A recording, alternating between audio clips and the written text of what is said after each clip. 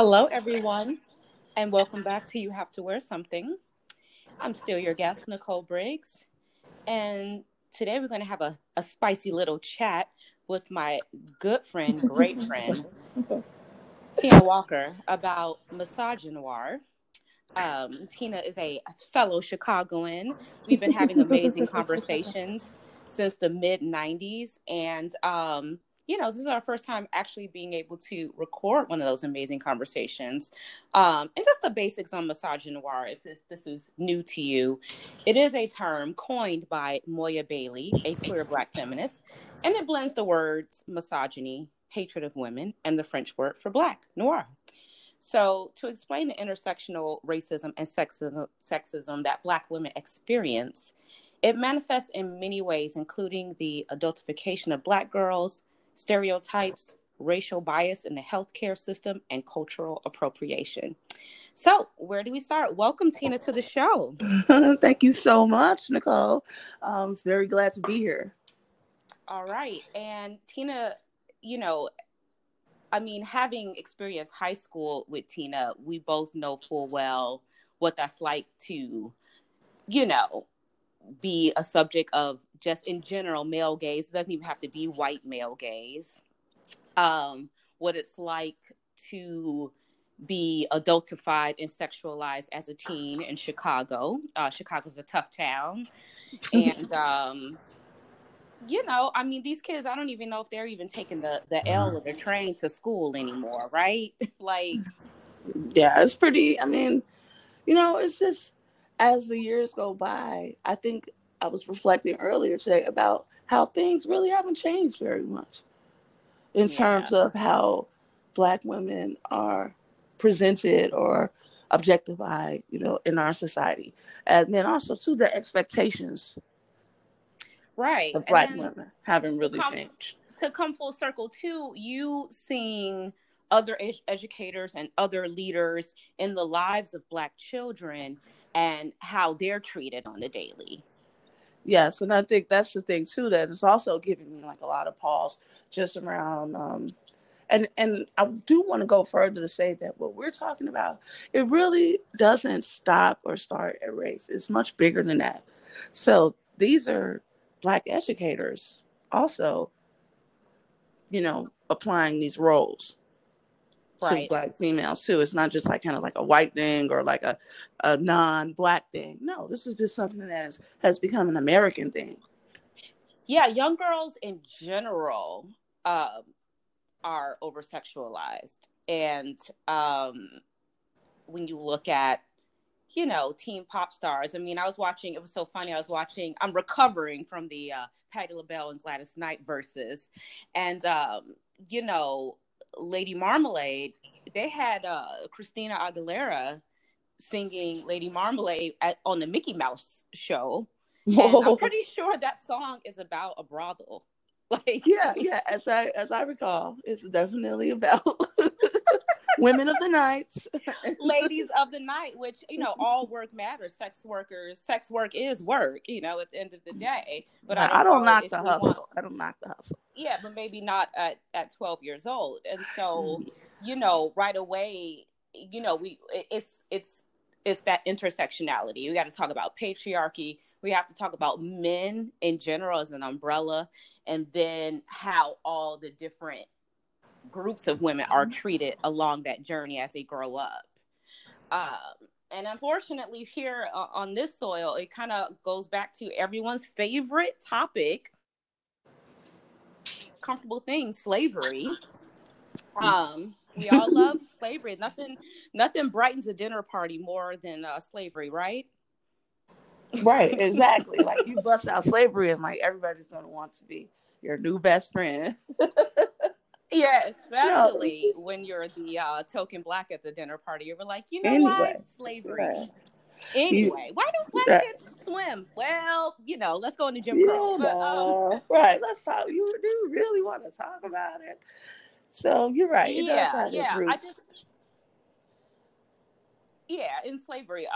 So I just feel like anything that being, I guess, at the top of the white women, it's even worse for Black women. They say if the white economy catches a cold, the Black economy catches pneumonia, you know? So it's, if you make policy or make change that supports, you know, women of color, just by default, all women kind of benefit. It's better to kind of pass policy and make change for those who are the most like marginalized. Right. A rising tide lifts all boats. So Right, yeah, like right. when those policies are made, everybody can kind of like, you know, capitalize in on it. And I'm okay with that. But I do think that in itself, it has been like a big part of the stereotype of the Black woman as like, you know, the savior of the world. Right, right. I mean, right here in America, I mean, God, I can't believe it's 50 days until the election. The two original sins of America, basically getting rid of the genocide of the indigenous, and then the country's economy being started with, you know, free Black labor. You know, it starts with the controlling of the Black bodies in slavery, right? You sent me a Exactly. really good The Black article body is a about, you fetish know, object. Black bodies. Yeah, Yeah, that was and somebody's about it being about dissertation. pain.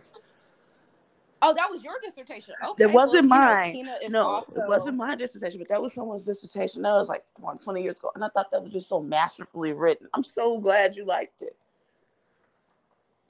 Oh, I love that, because it does seem like America really loves to absorb Black people and Black culture in a very specific kind of way. And a lot of it has to do with things that involve the Black body, where it's for entertainment, whether it's for pleasure, and unfortunately, whether it's for pain, all the way from Yes. slavery to, you know, what we're seeing in terms of police brutality. So it's Yeah. just At all these prison too, ways. Nicole. Prison. Oh, the incarcerated. I mean, I feel like that's a whole other show when you It talk that about it like, is. But yeah, it is. It's just yet it's, another way that body is being controlled. yeah, yeah. Slavery, right, is the incarcerated. I mean, fires here and not getting paid. They just passed legislation saying that, you know, incarcerated um, firefighters can, you know, enter a program after they get out to become actual firefighters, and apparently their pay is about to go up. Well, But that's good yeah, because that's I like, read yesterday. I was reading about the wildfires, and I was like, the article actually mentioned like, oh, the wildfires are really getting out of control because they can't use the incarcerated firefighters' help. right, And I was like, right. I mean, oh, another crazy thing I saw basically migrant workers, which, let's be honest, they're undocumented workers, you know, from Mexico, and they were, you know, pulling crops and, you know, harvesting our food, and with the fires in the background, you know, with just a simple mask on, yeah, but they need N95 masks. And so this country, it's really about this control, I think, of people of color. And it's just even worse because when you're a woman and you're Black, your your your other box is checked multiple times. You're like a triple minority almost. And yeah, there's this comfort, um you know, like this thing with Marcus Houston. What did you think about that when he married that? But I got line for being critical of Marcus Houston being 40 and marrying a 19-year-old. oh yeah. I noticed that people had like a lot of strong opinions about that, but as far as I'm personally concerned, to me, it's just kind of like we know that those like May December marriages have been like historically very common just throughout history. I mean, not necessarily even in this country. Edgar Allan Poe married his 13-year-old cousin. You know, he was like well into his 40s. Elvis Presley, Priscilla, Charlie just Chaplin. I mean, just, go on, and the list goes on on and and on on. of someone like being married to somebody significantly younger than them. And so, like, as a rule, I kind of try not to like make a comment about who someone's in love with because I think that's the easiest way to like upset somebody. And also, too, we're on the outside looking in. But I'll just have to say, from my own experience, I don't really understand why would you want to be in a relationship with someone that's young enough to be your child? Yeah, I have a to hard time me, understanding that. What is there beyond a power dynamic? I just think that people are not being honest about wanting to have sex with Yeah, children, yeah. a la R. Kelly. They're not being honest about it, because when you look at porn, one comment I got in my DMs was from a white man, of course, and he said, you know, if she's old enough to make a OnlyFans, which is, that porn platform, then she's old enough to get married. And it was just so much sexism and racism and Yeah. patriarchy in that comment that I just had to say, be blessed and be blocked, because you are not even at a point. Where do we start? Women's studies, American Right. history, slavery. There's so much layered there Pedophilia. that's wrong. Yeah, like Right, that's right. crazy. Pedophilia. Yeah, that's just like Uh, um, remember that comment like, oh, if you're old enough to bleed, you're old enough to, you know. And it's just like, huh? Like, who said that? right. Who said that? Like, if who said that, the origin of who said that, Right, like, right? where? Like,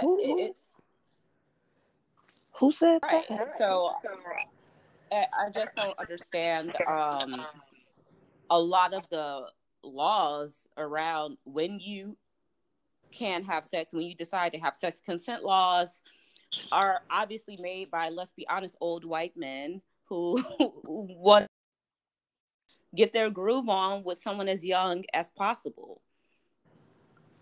I mean, And bottom line. back then it was another form of ownership too. Like, you really only had two jobs. You could be a wife, or you could be a prostitute. Basically. And there just weren't enough men anyway. So, like, statistically, the women outnumbered the men anyway. I know. I noticed that. Well, they say that women are 51% of the population, which means we should be running shit. I don't know why, but we can't get united on that because of, you know, the powers that be have wives and sisters and cousins who, have no interest in true equality and equity because they're living comfortably. And so, the Melania Trumps of the world are not going to fight for our rights, right? Because she don't have to work. You know what I'm saying? So I definitely don't look to them. But yeah, we outnumber. Men view women still as objects, as a flavor, as a spice, and that leads into basically stereotypes. I mean, when was the first time you started to feel like people were kind of projecting onto you or treating you like a stereotype?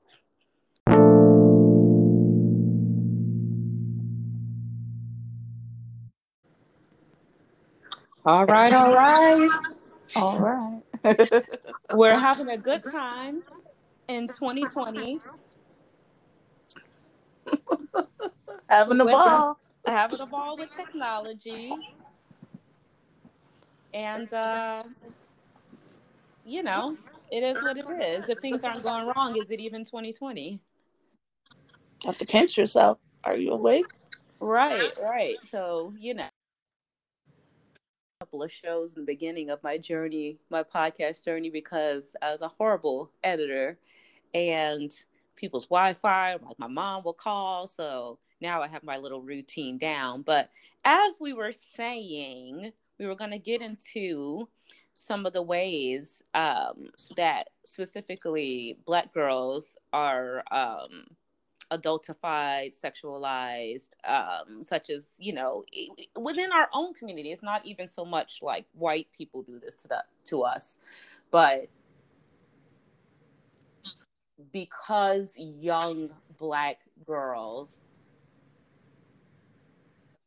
were, the minute what they call get their cycle, get their first blood, would then be prepped for becoming pregnant to make more slaves.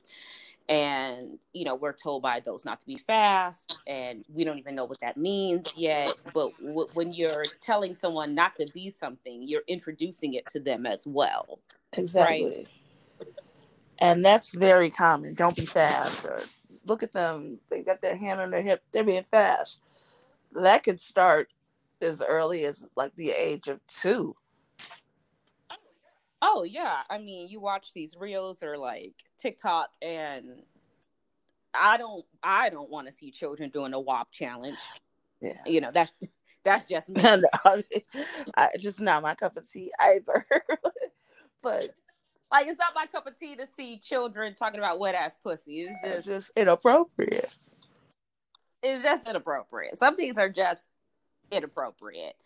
And unfortunately, what I think has happened with being American is that I feel like Black people as a community and Black men have had the example of how white men treat women and have come up with their own version of that, and that's the example they have coming out of being property and then being assimilated into just normal day-to-day life and starting your own families and communities and things like that, because there's a lot of patriarchal issues within the community as well. But also in like everywhere, like I would say the 4 most prominent stereotypes are the Jezebel, the sassy Black woman, the angry Black woman, and the strong Black woman. And I still have people telling me, oh, you're so strong, you're so strong. Like, I'm strong by default. I've been forced into being strong. But yeah, like this idea that we are born, right. to be insatiable. Like, right. Like the Black person is just so freaky. Like the Black lady just can't get enough, man. She's gotta have it. Yeah, I mean, it happens to, the Hispanic and the Latinx community too, that they're the spicy Latino. That's another stereotype too, that we just, people of color just can't get enough. Right? Yeah, it's pretty constant. In fact, when I worked on the trading floor, I worked at the CBOE, Stock Options Exchange, and I got to know a lot of the guys down there.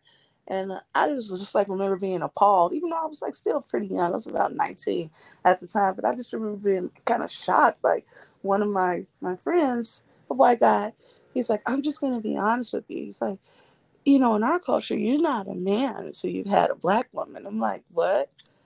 It's like, yeah, you're not a man until you like, bang a Black girl. I'm like, oh. He's like, yeah, it's like a rite of passage.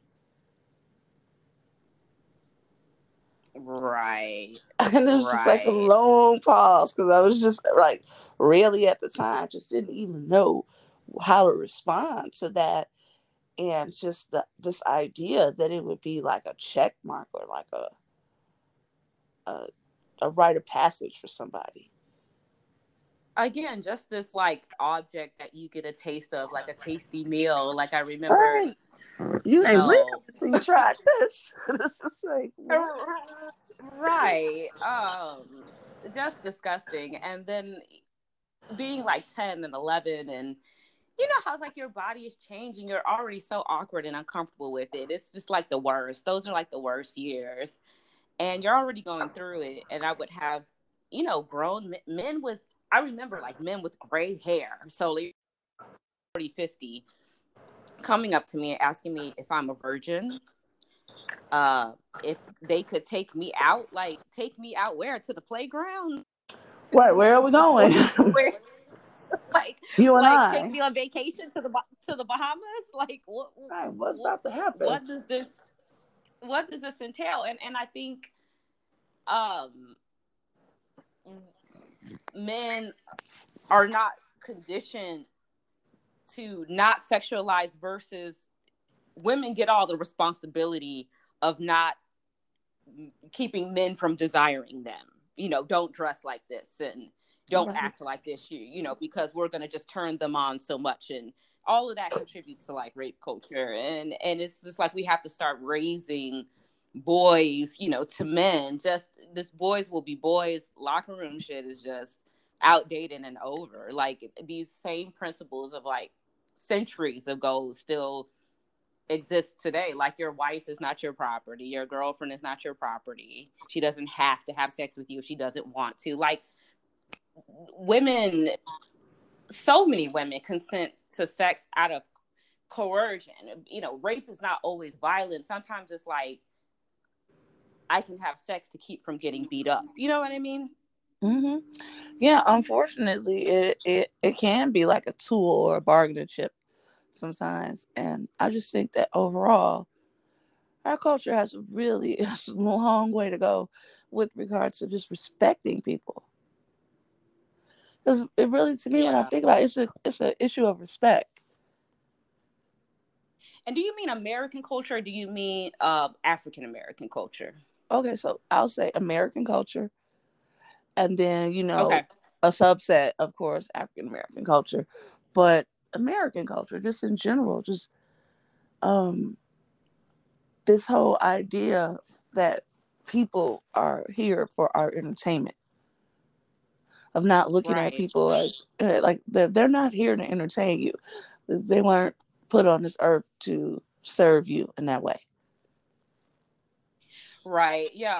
That leads right into entertainment and the way that in movies, the sassy black woman, the sassy black friend, the friend, in a high school Yes. comedy, and even all of those like Big Mama's House and Medea, all of those caricatures, it starts to dehumanize us, I Yes, think. definitely.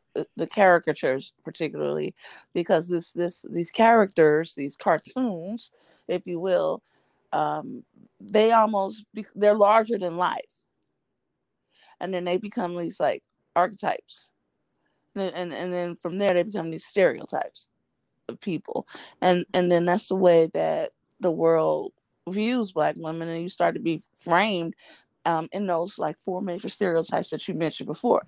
The Jezebel, the black woman that is just like, a siren, the one that's, the temptress, the one that's gonna voodoo you. Not the temptress. They're gonna voodoo you into to something with them. You got the sassy one, like you said, the finger snapping, neck popping girlfriend who's gonna set you straight Which, and by put the you on the right way, path. if it's a situation that like you are organically moving your neck and snapping your fingers, like everybody does this. Like Asian women, white women, whenever they want to seem like they have an attitude, they go into this black sit in this caricature that's essentially co-opting like black womanhood. It's like it's okay for them to do it. You see it. I know you did it. All of that, like Right. that stuff. Yes. And then I go to work Girlfriend. and girlfriend, right? And I have like just strangers that I don't know from Adam, mind you, strangers. I'll be in the space that I was managing, and they're like, oh, "What's up, homie?" Like I had a manager at Tesla calling me homie. Like, how is this okay? Like, there's no sup, girl. Like, you don't even know me to come up to me to speak in this fashion. Like, those are colloquial terms left for my actual from my actual girlfriends. That's what the word girl from girlfriends, meaning we've known each other for years and there's a comfort. Like Exactly. And we are friends that are girls. So we're girlfriends. You see? Instead of just random people just kinda, hey girl. Like you'll get that a lot, and it's I just hate that shit. Like we're in Starbucks, like like what? boo, I could be your mom. They're like, hey girl, what can I get you today? I'm like, first of all, it's just your battles. I'm just like, I'm not gonna get into it with the barista today. Right. And the funny thing, the weird part about it is that people, 9 times out of 10, they don't mean any harm. But it's just Right. that we have normalized a certain way of viewing people that is, to me, you're only viewing a small facet of, who I am and who I have been, who I can be. And so it's just so belittling.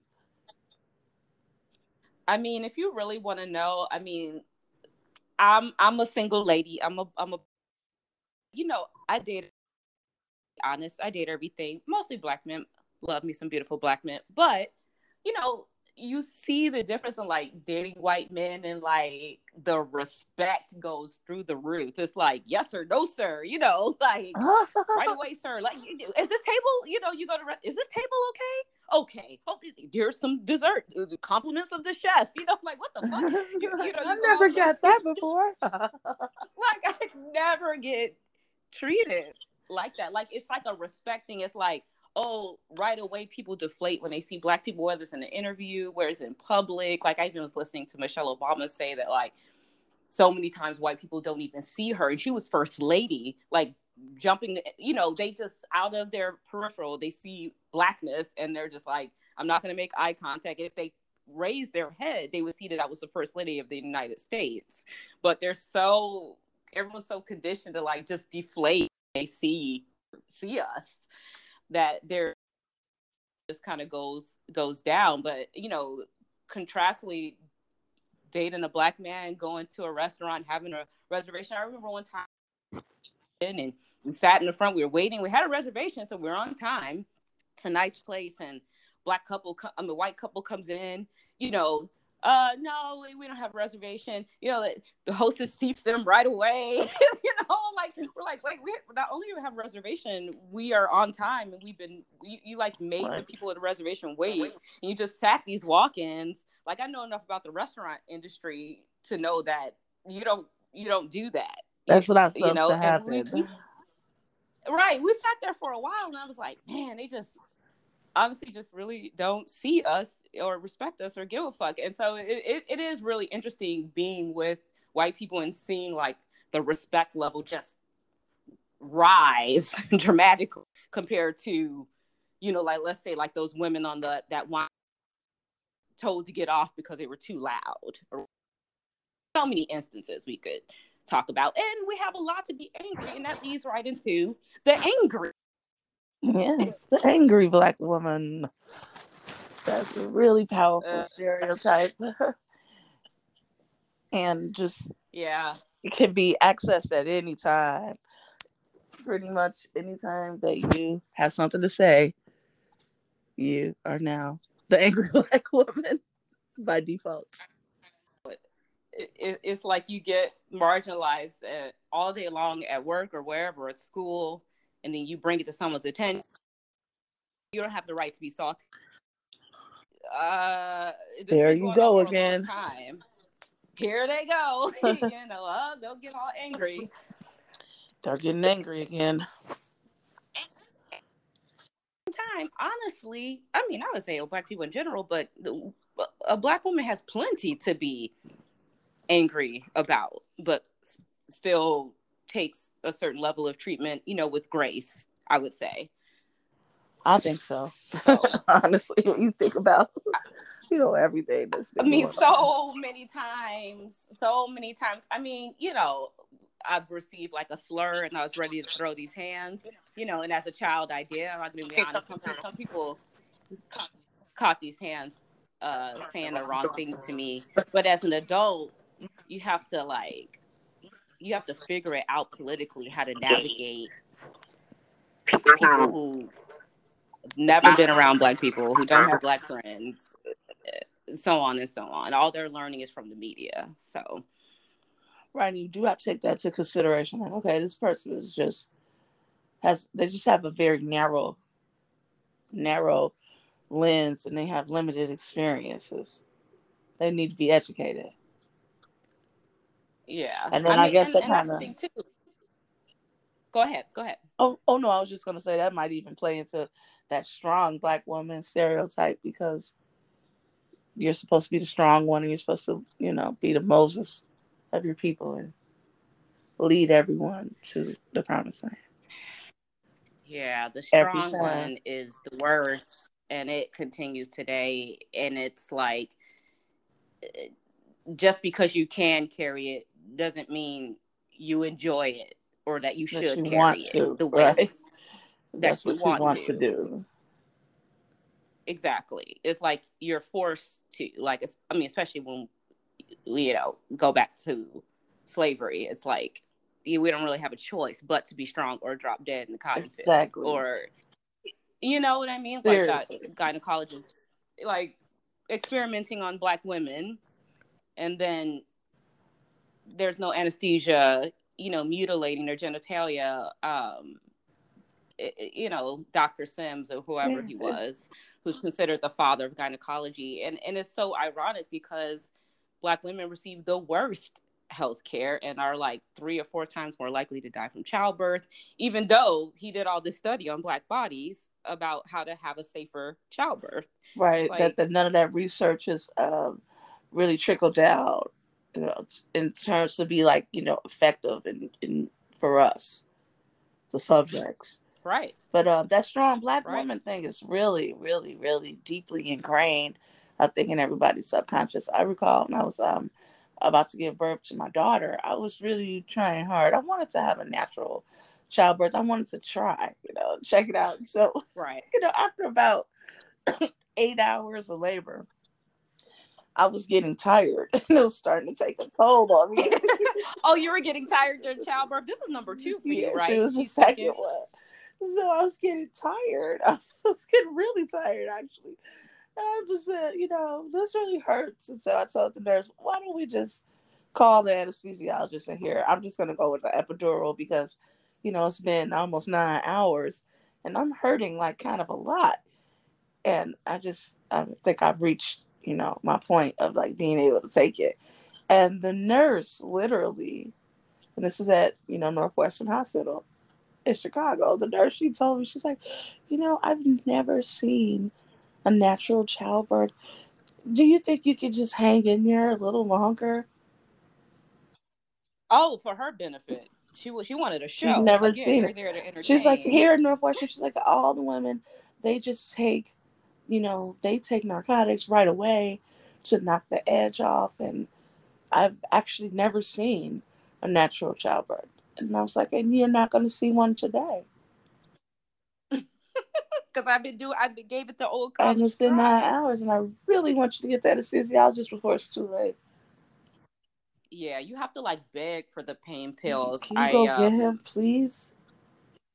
Yeah, you have to be like, please, pretty please. And sometimes they don't even respond, depending on your situation, especially someone poor and Black. Yeah, you're not Right. going to get It's anything like, because the thought is that, oh, you're some type of potential drug addict, or nah, you'll be okay. right. You got whatever it takes to hang in there through this. Yeah. I remember, thank God, I had my mom here for fibroid surgery, and as I was laying there recovering, like right out of surgery, my blood pressure was like super high, but I couldn't see it, but she could see it. They had it like on a screen above me. And I remember being so kind of paralyzed that I couldn't um, say that I was in pain. I was just kind of frozen, and my mom could see that it was like, if your blood pressure stays too high for too long, you could have a stroke. And you're just begging the nurses to like, they were like, well, let's just keep an eye on it. And she was like, no, what you're going to do is bring it down now. And I remember watching my mom following nurses around and bossing them around. And, you shouldn't have to have an advocate there to get, the care you deserve. Absolutely not. I mean, and I personally had lots of experience with the health care industry where I had to be an advocate for my health in ways that really made me feel uncomfortable, and has actually resulted in me like leaving a hospital because like, you're not taking my concerns seriously enough, and I don't know why. So ridiculous. So ridiculous. That's why, like, people say, I understand when people say, I want an African American dentist or I want an African American gynecologist, because they know what it's like to be on the receiving end of that. And that a lot of times that was what motivated them to go to medical school in the first place, because they see the disparity, and it's just everything around it. Like, that's what I mean. These systems of racism, it's so pervasive in every industry, in every way. Yeah, and it just amazed me. Like I remember talking to my daughter some years ago and just explaining to her, like we were marveling. We were like, wow, isn't it kind of crazy how like our forefathers, the leaders of this country, they were willing to give black men the right to vote before they gave white women the right to vote. It was just like, wow, they gave like former slaves the right to vote just because they were male, while their own wives and mothers and sisters and daughters had to fight for suffrage. It was just like, wow. Yeah, being a man, I mean, so many of these clubs, right, that lead to business, country clubs, or, those weird ones, Skull and Bones, Absolutely. Brotherhood, what they call the Illuminati, all those weird clubs are geared towards, I mean, literally brotherhood, consolidating business amongst men. Period. And it's just So, like, done with it. how? It's like, well, how is that okay? And this whole good old boys club is still, alive and well. It is, with a few like token, black men to come in and participate, but at least they kind of get to participate, even in a tokenized way. But yeah, and then this thing with the internet, I mean, I have a love hate. I love technology. I just started with TikTok and I'm terrible at it. I only have 2 posts. I don't know what that thing is. I'm starting to feel like I'm starting to feel like one of the aunties now, because I'm like, look, what is this? But I'm committed to being uncomfortable. I'm committed to being uncomfortable and learning it. Because, I just don't want to, date myself or outdate myself out of a job or a position. And, it's just one of the most pervasive things I see is just all of this cultural appropriation, all of this blackfishing, all of this digital blackface, all of these memes with Nene Leakes and all this sass and these sassy memes. But do you know black people? Do you advocate for black people? Like, it's always, why can't I say the N-word is in the song, but never, why can't you advocate for my freedom, for my equality? Exactly. And a lot of people, like this woman that just came out and said, hey, I'm not actually black, I pretended for years, and she's received scholarships, awards, jobs based on essentially blackfishing, like a form of blackface. You're talking about the the lady Rachel. Oh, Rachel Dolezal, but there's another one. There's the new Rachel Dolezal. I'm gonna see if I can try to find her name. She came out and said she was Jewish, and that she's been pretending to be Afro-Latina for years. That's just like so interesting. And then I just think that it's like, again, it's like putting a costume on. Right. Like, it's not a costume. I mean, that's a problem across the board and her name is Jessica Krug. She was a professor. She had a lot of success. And she may have even written books on the diaspora, which is so wild. But, when you think about wearing feathers at Coachella and wearing a bindi, like Gwen Stefani always wore a bindi, henna. And it's always like, let me move the people and their feelings out of the way and let me just wear this as a costume. Right. And then when I'm done, I'll just take it off. I think that, not to be bringing up like TV shows or anything, but there's a very interesting. Bring it up. Yeah, I've been really following this show, Lovecraft Country. I think it's like terribly interesting. If you haven't seen it, I won't give away, too much about the plot. I know some people don't like spoilers. No, I really want to. It's this last episode that aired yesterday, Sunday evening, was so interesting because it really did attempt to address this interplay that we're talking about, this blackness and this femaleness, and being comfortable in one's own skin. And one of the characters received a potion that allowed her to change her physical appearance to be a white woman. And it was just so interesting. I was showed her moving through her life as a white woman, and then moving through her life, as a black woman, and the interplay is just so interesting to me. And I thought, like, wow, I'm happy that, someone else is trying to talk about being in this place of being like a black woman, and what that means and how that feels and how others perceive you. So without giving away too It's much, it's like wild. it really tapped on that.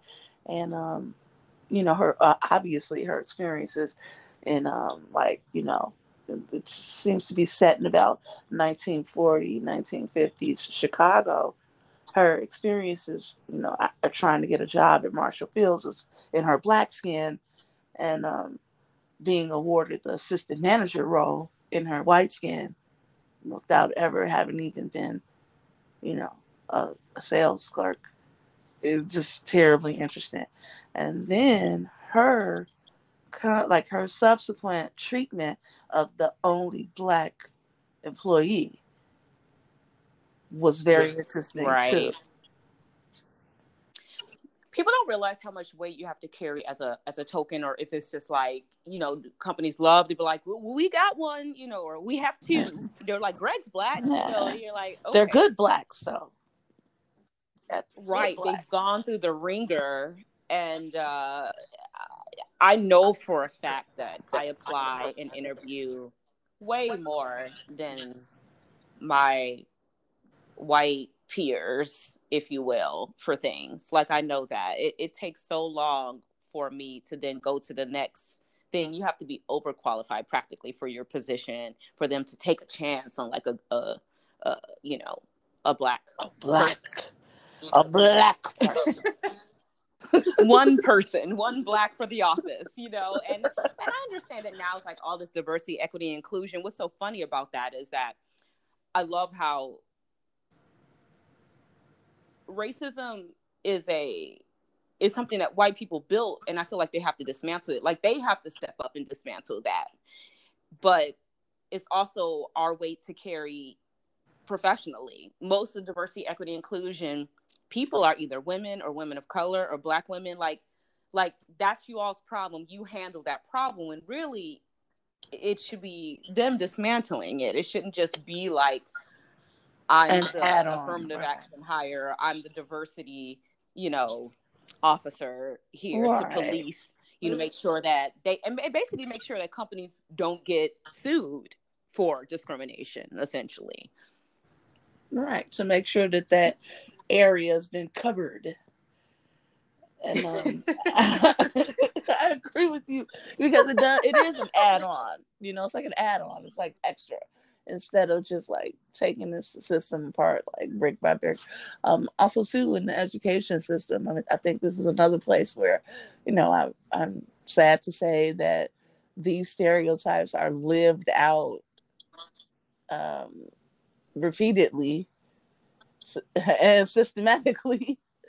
And I just think that, like, just all our major societal systems were built on this false premise that black people are inferior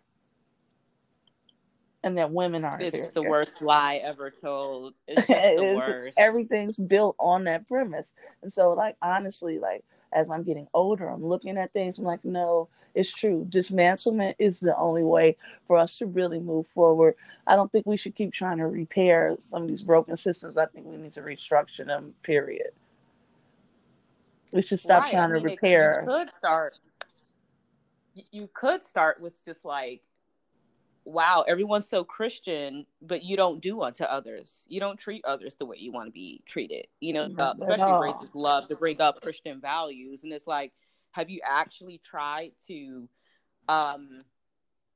treat a black person as a human being first before coming up with all these assumptions? There's all this fear and nervousness around, connecting with someone Black on just a humane level. I mean, so many friends. Usually, the way I think interracial relationships, just even friendships, girlfriends start is through work because they probably grew up in an area where there was little to no people of color. You know, their neighborhood, their schools, everything is segregated damn near from birth. Hospital, from the time you come in to the time you go off to college, it's like you grow up with this very specific environment, this group of people that are allowed and monitored into your life, you know, and you go to work and you're like, oh, grandma was wrong about Black people or whatever. Grandma, You know, like, grandma was wrong. you know, she kind of cool, you know, and then you don't know what to do with that because you've been taught so much bullshit, you've been conditioned. Yeah, and it's just like the way. And that's why I think that, integration is like, to me, it's very important. I think that as long as we, like a place like Chicago, that's extremely segregated. I mean, Chicago is so segregated that, Martin Luther King came here and declared it the most segregated city in America. And this is coming from a man who, lived in Deep South, and his home was bombed, and he had many threats on his life. Yet he felt that Chicago was more segregated than Montgomery, Alabama. uh Chicago is that I read an article, it's called Does Midwest Niceness, it's like it's kind of understood that Midwest people are technically nice people, but does it feed into racism, meaning like there's all this respectability politics around being nice to people of color and appearing to be liberal and not racist, but there's no way in hell you want to live near them, your kids to go to school with them, date them, marry them. You know, there's still all this cultural segregation. And so Chicago was just a weird kind of racism that I have not experienced in LA. I think LA is so used to so many different kinds of people because of their entertainment industry. No one's really from here. There's so many people in and out globally, like New York and LA. You know, I feel like those cities are unique, whereas Chicago is like people grow up there, they stay there, and everyone has their role. They have a Black mailman and they love their Black mailman, but like, you know, Right. their Black friend That's as is far never as the it CEO. goes. That's as far as it goes. Yeah, but I love my Black bus driver. Right. He's the You man. know, he's the best. You He know, better just keep driving that bus. he better stay right where he is. And I noticed that I was like, wow, I came out of school hungry. It's weird too because education, and you can speak to this too, Tina, it's a meritocracy, right? It's like your work shows your worth and it shows your talent. And you're like, all right. And by the time you leave, you're like, all right, I'm that educated bitch. I'm gonna get that job. I'm gonna go after some cool stuff. And you start doing it, and it's just like that door starts slamming in your face, and you're like, wow, it really doesn't matter what education I have. They're just not about to hire a Black woman. You get that vibe, right? I mean, so many times coming out to the waiting room, like Nicole Briggs, you know, I have that like very, you know, ambiguous name that could be white, and they're like Nicole Briggs, and you do too, Tina Walker. It could go either way. And then they come up to, you know, I've seen them go up to white women. They're like, Nicole, and then I'm like, I'm Nicole, and oh my god, oh, you're Nicole. You see that shit eating grin comes on their face, and they are not fucking with you, but they're gonna take the time to interview you and then not hire you, and you kind of get that right away from the first interaction. And I felt that so many times. That feels so crappy because you know you're not being treated fairly. You're not going to be given a chance, and you really need a damn job. Yeah, and it's like, see, another one. Okay, try again. And so, like, looking for that like fair shake, you know, it's hard to, because I think a lot of times people are looking for a certain image of a person, or I've heard this a lot before too. Like, we're looking for the person who's going to complete the team. So what that is code word for is somebody that, you know, looks like us, the team. Yeah, that likes to do the things. You know, it's always The that culture team, fit thing, right? right? Like what the team likes to do. It's like, oh, I'm not. Right. Well, if the team all looks the Yeah. same, and you know, they all like to do the same kind of Yep. thing. So you're like, oh, okay, understood. And it's just like, wow. And so I guess for me, like my feeling, I'm wondering why. I just would like to see us creating more opportunities for ourselves instead of I looking really for think like, that's happening. I mean, 2020 is a dumpster fire for sure. But what I do see happening is while we have the ears of allies, the people who can actually advocate for us and dismantle it, because at the same time, I've had some wonderful white people in my life, got really lucky that way, from educators to mentors to, you know, a few bosses. yes, Unfortunately, usually when white women boss, I have to be honest, is like rarely a good experience. But, you know, like it's rarely, it rarely, like I can really count. I'm shit you not on one. You know how many jobs, Tina? You know me in the jobs. yes. You know me like my work. Like even in high school, it's like I'm getting a job. And I'm getting all you bitches jobs That's too. You right. know, like See you at the local Gap. exactly. Gap, Starbucks, you name it. I'm working there. I'm, you know, because I think financial independence is one of the ways that women can somewhat, you know, gain a little bit of freedom. But yeah, it's just like I appreciate allies, but to really dismantle it, they have to get uncomfortable and it has to be a little bit more radical. Like I've watched, for instance, white women that are bosses, and then there's another white woman that gets hired, and they're like connected instantly. And I get that, because when there's another black woman hired at a job, I usually connect, man, it's another sister, thank God, you know.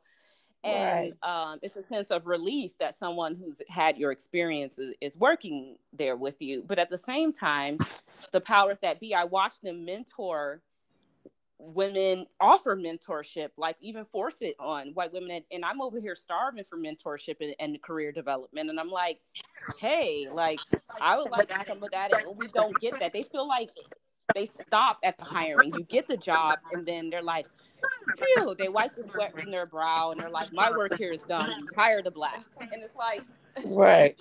Like, that's the beginning of the story. and is it just a compliance issue? Like, did you just do it for compliance? Yeah. Yeah. It has to be more genuine, authentic, heartfelt, and welcoming people. And you notice this, you do notice that it's your Indian engineer is a genius, or your, you know, like I feel like it's so insidious a little bit more with black people. It's so the hardest to connect with us. You know, I feel like it's easier for white people to connect with immigrants versus like African Americans whose families have been here since the very beginning. Yeah, and that divide is real, and and it could be, and a lot of it, sometimes people feel guilty about stuff, and they just don't know what to do, and so I think that by opening up these conversations, especially 2020 has been like just the most like kick the door in your face year. I think everyone's had to like face their own mortality in a way that they probably never really thought about before. Everyone's had to kind of prioritize and reevaluate what's like really important. And I think everyone's had like a little bit of time to kind of pause and think about how others might be feeling. It's like it's been like a year where I think empathy is kind of like in the front more so than ever. And so I agree with you. I think it's right to like strike while the iron is hot and take the momentum that's coming out of this year and just like not stop there, but really use it to push ourselves to like evaluate how groups of individuals have been marginalized and just treated for not like years, not decades, but for centuries. Yeah, yeah. I mean, no one's saying it's going to happen overnight. And now there's this new thing. I mean, Black Lives Matter has become Black Lives. marketing. It's so funny. I had a friend, and he's making, protest T-shirts with Black imagery in the T-shirts, but he's white. I think he's like a quarter Latino, but I mean, he's like a white man, and he identifies that way. And I was like, man, I'd love to talk to you about your campaign, with against police brutality in your clothing line. And he was like, no, I don't want to talk about that. And I felt some kind of way, because you want, if you looked at his brand, you would think it was a Black brand. And the way that he uses Black bodies, so that you would think he would want to support Black creators. And that's what I mean, is I think Black people give allies opportunity to be supportive and show up in a certain way. And sometimes they, out of discomfort, they can miss those opportunities. So what I'm saying is, if you're white and you're listening, my small but, important audience, when you make a Black friend at work, you can be friends with her. That's allowed. Like, right, and expected, maybe. right. Like, it's weird. It's like I kind of I noticed this abrupt stop when I feel like I have like a cool friend at work, and I, me, I make friends with everybody. Like, I have all kinds of friends, even old friends. Like, and then I try to kind of link with them after, even though we don't work together anymore. And sometimes it's just this abrupt, like, I don't know you, like I'm a stranger. And it was just like, oh, you were tolerating me at work. Gotcha. Like, right. Oh, I'm sorry. I thought I made a mistake. I thought you were my friend for real. I'm sorry. Excuse me. I stand corrected. I think I sort of reference, I think that's what Tupac described with Janet Jackson after they finished making Poetic Justice. He was so hurt because he's like literally like the next day after we stopped filming, she changed her number. And it's like, it affected him so deeply. He was just like, wow. It's like, he was just shocked. He's like, I thought we were friends. It's like, but I guess it was just for the movie. Like, damn. I felt his pain though in that interview. I remember that. I was like, oh. She was tolerating his ass. Just for the movie. As soon as the movie was over, her number was completely. She was like, don't get it twisted. This is just work, buddy. Right. She's like, I just want to make sure we had chemistry on screen. Now it's over. God. Yeah, well, like Tina, first of all, I just want to say that I adore you. I love you. And you have been a good Black lady in my life. And authentic and real since day one. Usually seniors and juniors don't make friends with the class right beneath them. They're underclassmen, but I made an exception for you, and for you and Tony. And I'm so glad that I did. They're just she's just talking like, you're so much older than me. We're talking about 1 year. Maybe a matter of months. You were a matter of months. Exactly. But yeah, we bonded immediately so many years ago, and it's just always a pleasure to talk to you, Nicole, because you have a fresh outlook on things. And what I love the most about you, you are always learning. Oh, I'm obsessed with that shit. That's called being an autodidact all day. I'm constantly reading and research. Kenny, my brother was like, you're maniacal with this research. And that's going to be a truth warrior. But I was like, maniacal? That's a little deep, Kenny. Thank you. But only a right. Like I'm a witch about, which I am kind of a witch. I'm kind of a witch too. Yeah, I'm a witch too. That's another show, Black Witches.